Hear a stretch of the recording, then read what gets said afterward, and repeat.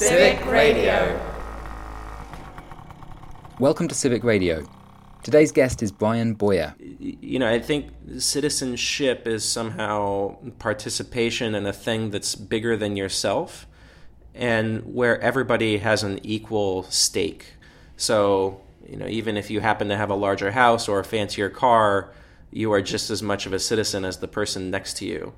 It feels almost with every passing day that there's less and less of that in evidence on our streets and in our politics. Brian is a designer based in New York City who has worked in social, civic and government design for a long time. I run Makeshift Society, which is a co-working space for creatives. I'm also a partner at Dash Marshall, which is an architecture studio. And recently I was part of a multidisciplinary team called Union, which was looking at branch libraries in New York City for the Center for an Urban Future and Architecture League.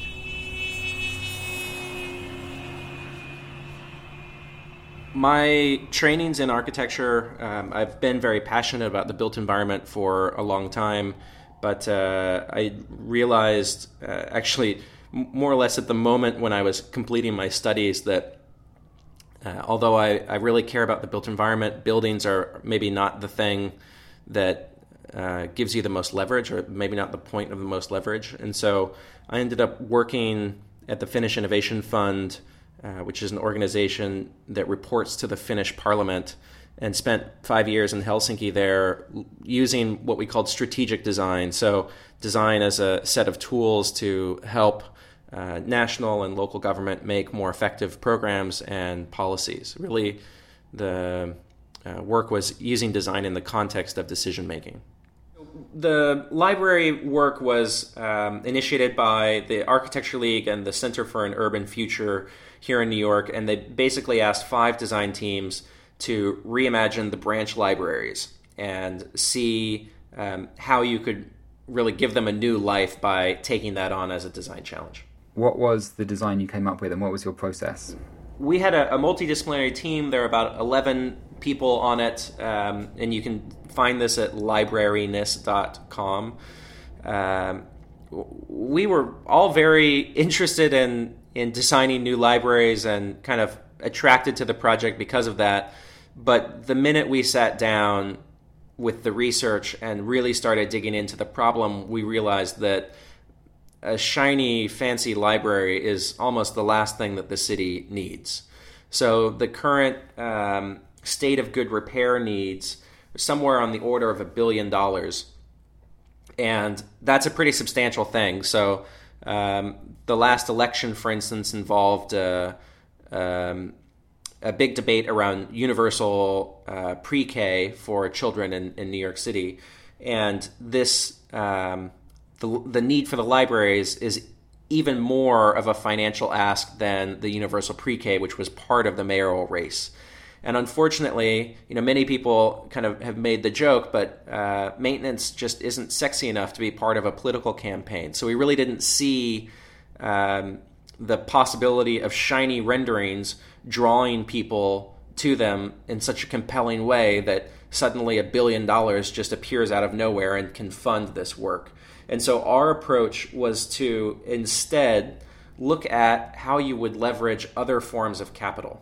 So how would you leverage the time, the expertise, in some cases the institutional weight of individuals, communities, museums, nonprofits, and all sorts of other organizations to bring an incremental set of resources to the library, and to effectively try to de-risk investment in civic assets.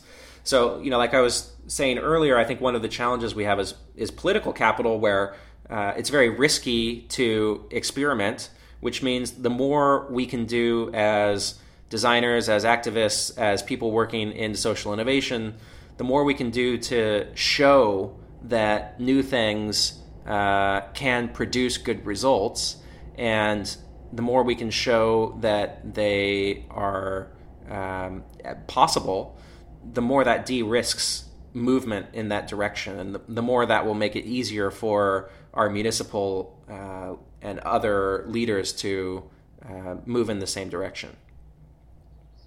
The big idea of the project was something that we called radical maintenance, which is really a notion of, one, broadening the number of people who are involved in maintaining our civic assets.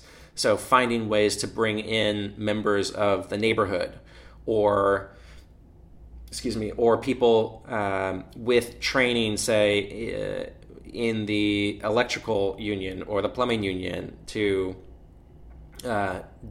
donate some of their time during their off hours, if it's possible. And the second is to make maintenance what it should be, which is an ongoing thing. So instead of the kind of cycle that often happens here is we have a capital expenditure to build a new something, a new library, whatever it is. And then that falls into decay because of deferred maintenance until the point at which the maintenance need is so large that the entire thing has to be knocked down and it gets converted into a new capital expense to build a replacement. And so with the radical maintenance program, we're looking at ways to just bring people in to help keep up the assets that they have. And that also creates a new relationship between those people and those assets, right? Which hopefully creates a virtuous cycle. In particular, we really focused on the roofs, the rooftops. And the reason why this makes sense is because a number of the libraries in the boroughs of New York have partial or nearly whole failures of their roof, so they're leaking. They're not allowing new equipment to be added, which would then provide air conditioning or heating, etc. Excuse me. And so we took on the roof as a challenge and basically imagined a scenario in which organizations, like for instance, a major museum here in New York, might be able to put its weight behind a design competition to really drive innovation in the design of a roof structure itself. And the reason that that's important is for, all of the needs that I cited previously, but also just on the very basic level, the roof is the most visible part of the building, right? It's the one that's highest up that in some cases pokes up above other buildings. You can see it from further down the street. And because of that, it's an important symbolic opportunity. And so we were looking at kind of how do you solve functional and symbolic needs at the same time with one intervention. And the rooftop really made sense there. Well, this project was a provocation. That's the way the study was designed by the Center for an Urban Future. So, we were looking to provoke a conversation about other forms of capital and their role in renovating civic assets. And that one, I think we were happy with the way the project was received initially. But I guess one of my discoveries in this process is that it's still really difficult to have a discussion about these kinds of issues without it devolving into politics. And so at the symposium where our team and the other 4 teams were presenting, it really kind of became an opportunity for political grandstanding by some of the public officials who were there, which is maybe not unexpected. But I think what it drove home for me was the importance of actually finding a way to prototype things. So as much as it's fun or even intellectually satisfying to tell a story like this, if that's the end of the process, we're not going to change much. And so we need to find small ways to prototype big ideas. And I think that's the challenge is it's very easy to prototype small things like building an app for transit data, right? That might be hard, but on the grand scheme of things, it's relatively easy compared to let's prototype changing the way an institution works, right? Or let's prototype changing the funding stream for the local library. But we need to find a way to prototype those big ideas. And I don't have any great answers there, but that's one of the central concerns that I'm interested in moving forward. So what do you think the role of a public institution is today? Actually, I probably shouldn't admit this, but institutions are my hobby, my pastime. I really geek out about institutions. And for me, the thing that they do for us is they provide continuity and scale. So in the past, when the population of the world, or let's say at least in the West, urbanized relatively rapidly, we needed institutions to deal with the number of people that we had now in our societies and in our cities. And we needed those dealings to be equal and fair and consistent over time, regardless of which individuals came and went. And so institutions are a kind of abstraction layer within those dealings that allow any person at any time to go to the state for, say, a driver's license or a business license or some kind of inquiry on a tax question and get a consistent answer. And those two functions, I think, are really important. I don't think anybody would quibble with the need for continuity or the need for serving an entire society, even if the population is quite large. But one of the difficulties that I see with the institutions that we have now is that the way that they got to scale and the way that they became continuous is by kind of abstracting away a lot of the details, right? So institutions make decisions based on averages, based on typical conditions. They have a very hard time taking into account the specifics of each individual or specific corners of a neighborhood. And that means that they feel very distant. They feel very separated from the actual lives that we live. And so the question now that I think a lot of us are grappling with is really, how do we make our institutions more responsive? And how do we remove some of those layers of abstraction between citizens and their institutions to make them feel like they're much more connected to us and much more connected to the collective will of the population? Do you have a clear idea of what that might be or what that might look like? Lots of people in the UK are talking about a digital public space. But have you got set ideas or examples of things which you think are working well?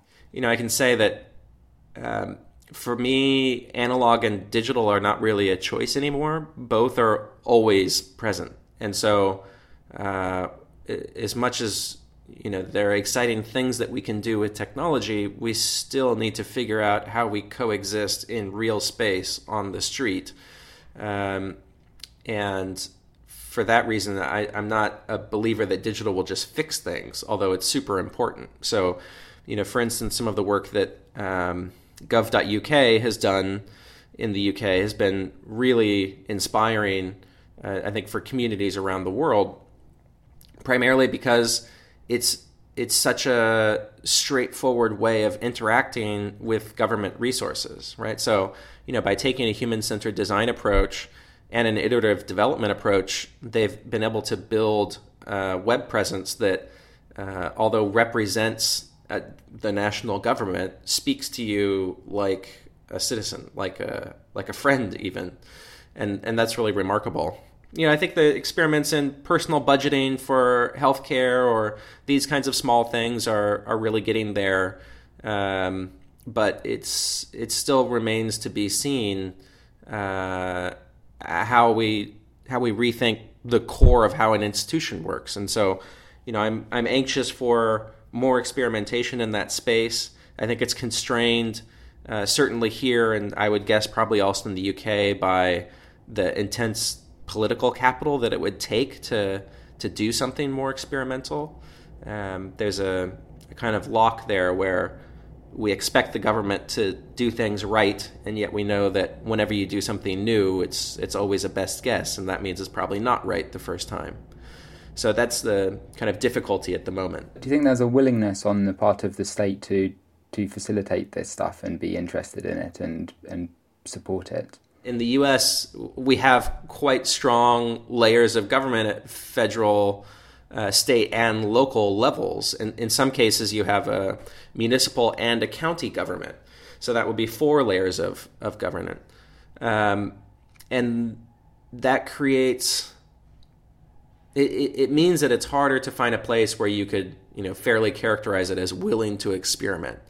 That being said, I think New York City has been doing some pretty aggressive work around thinking innovatively about the public spaces of the city, introducing new bike lanes, new public plazas, or pedestrian malls, looking at education and access to education. There was a lot of work done under the previous mayor, and this mayor is sort of gearing up now, and I'm optimistic. So we'll see. There are certainly other cities in the States. I know that Boston has been very ambitious.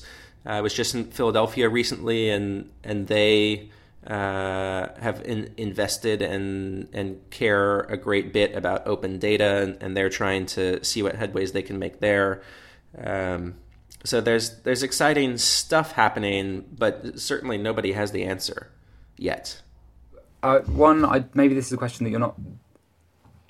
I'm interested to see what you think in terms of like an understanding on the part of civil servants about how this stuff works and why it's important. Do you think there's a general knowledge about this? I don't mean in terms of like coding and getting this stuff doing, but a kind of understanding of what an open data portal does and how people might use it. And well, I mean, on open data in particular, I think one of the difficulties is that it doesn't do all that much right now.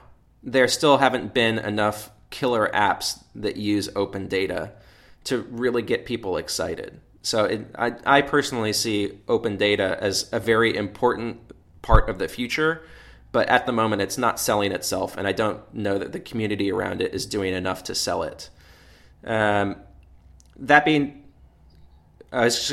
said, the experiences that I've had with people inside government is that generally the person who works on the front line and sees the day-to-day really understands the need for doing things differently and having the flexibility to go off script, because they're sitting at the shore, of constantly breaking waves that just come to them again and again, somebody in crisis or somebody who really needs their help, somebody who really needs this or that. And kind of the operating context that they're in doesn't always give them the tools they need to respond. And similarly, when you speak to people who are in leadership positions, at the permanent secretary or somebody who's running a department, somebody who has a much wider purview, generally those people, they're not stupid, right? They see the complexity of the issues that are coming to their door, and they potentially see how those things are not caught in any one silo and how they have to find a way to work across government. Or they have to find a way to, account for the evolving nature of whatever the work is that they're doing.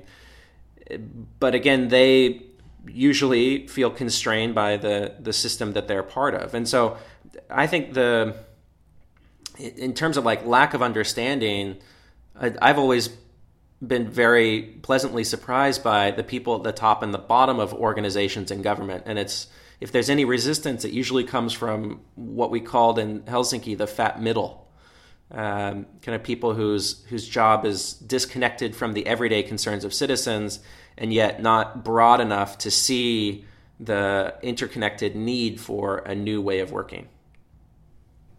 What are civic spaces in the city?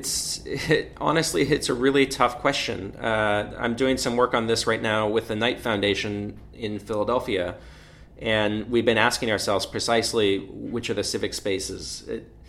The very straightforward things like schools, parks, recreation centers, which are kind of indoor park areas here in the States, post offices. One of the civic spaces that I'm very interested in are the lobbies of all of the buildings, the public buildings, so public office buildings. And you can go on and on, but I think one of the things that we are seeing here is that the civic spaces of the city, so swimming pool, for instance, the public swimming pool, is increasingly facing competition from private options.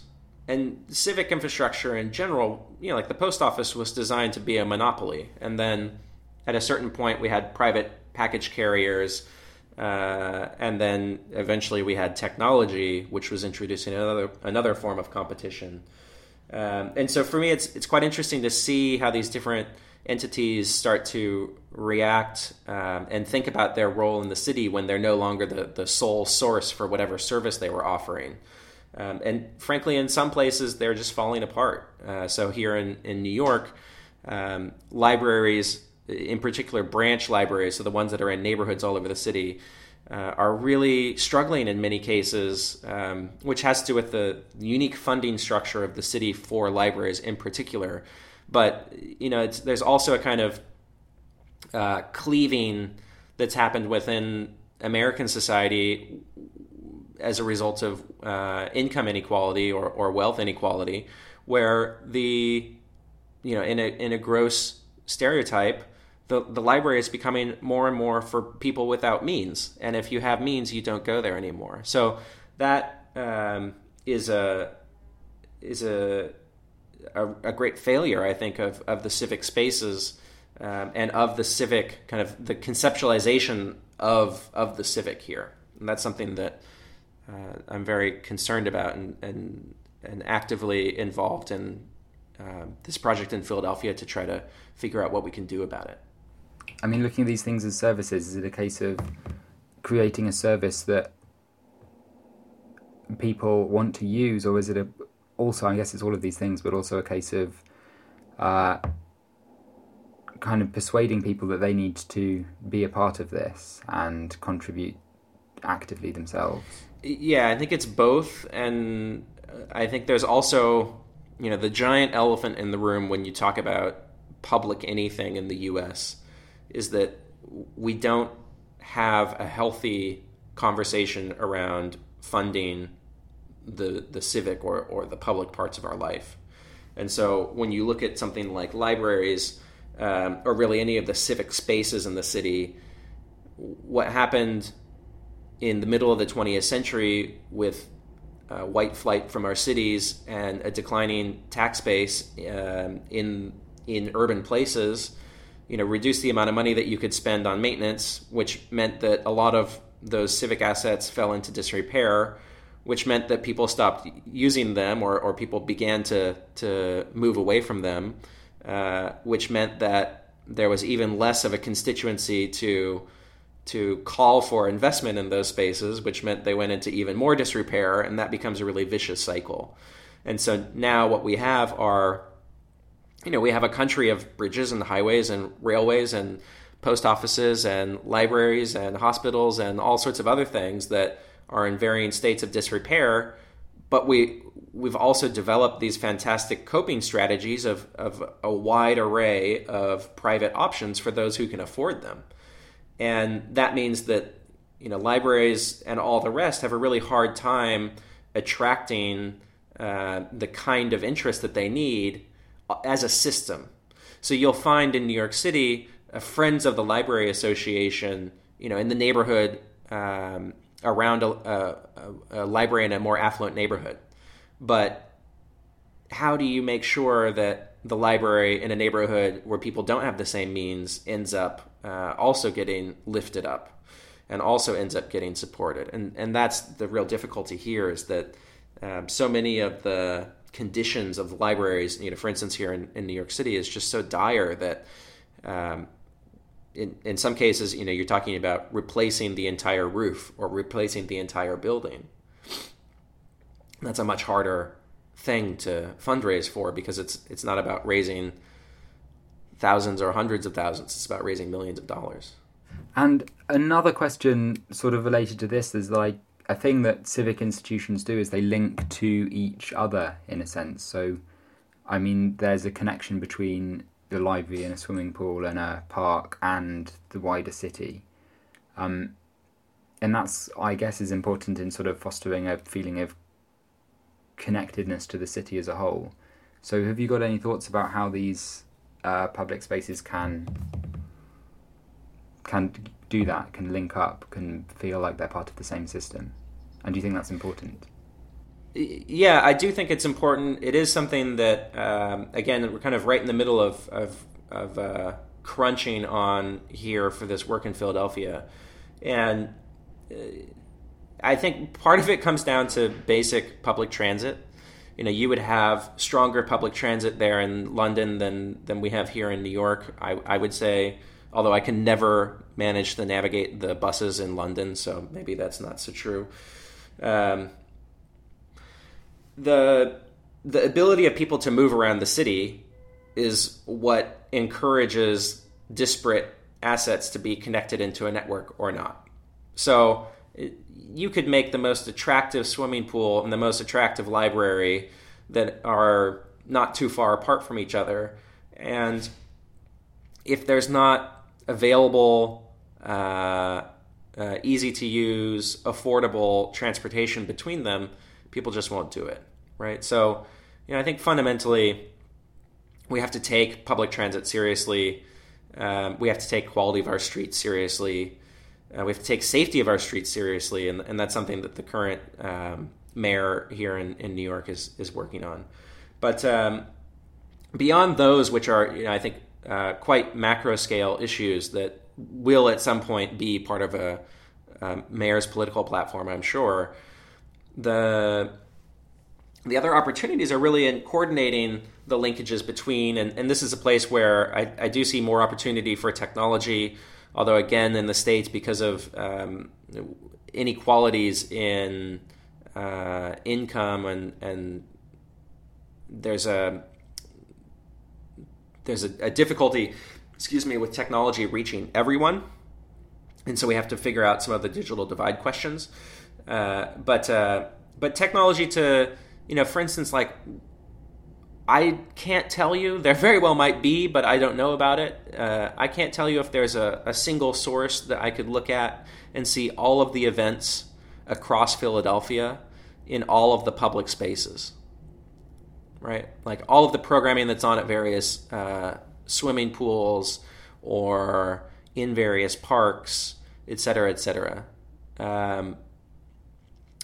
That seems like a missed opportunity, right? So, those kinds of layers that go across the entire city and help us understand the city as an integrated whole, and hopefully allow us then to drill down and look at specific facets or neighborhoods of it.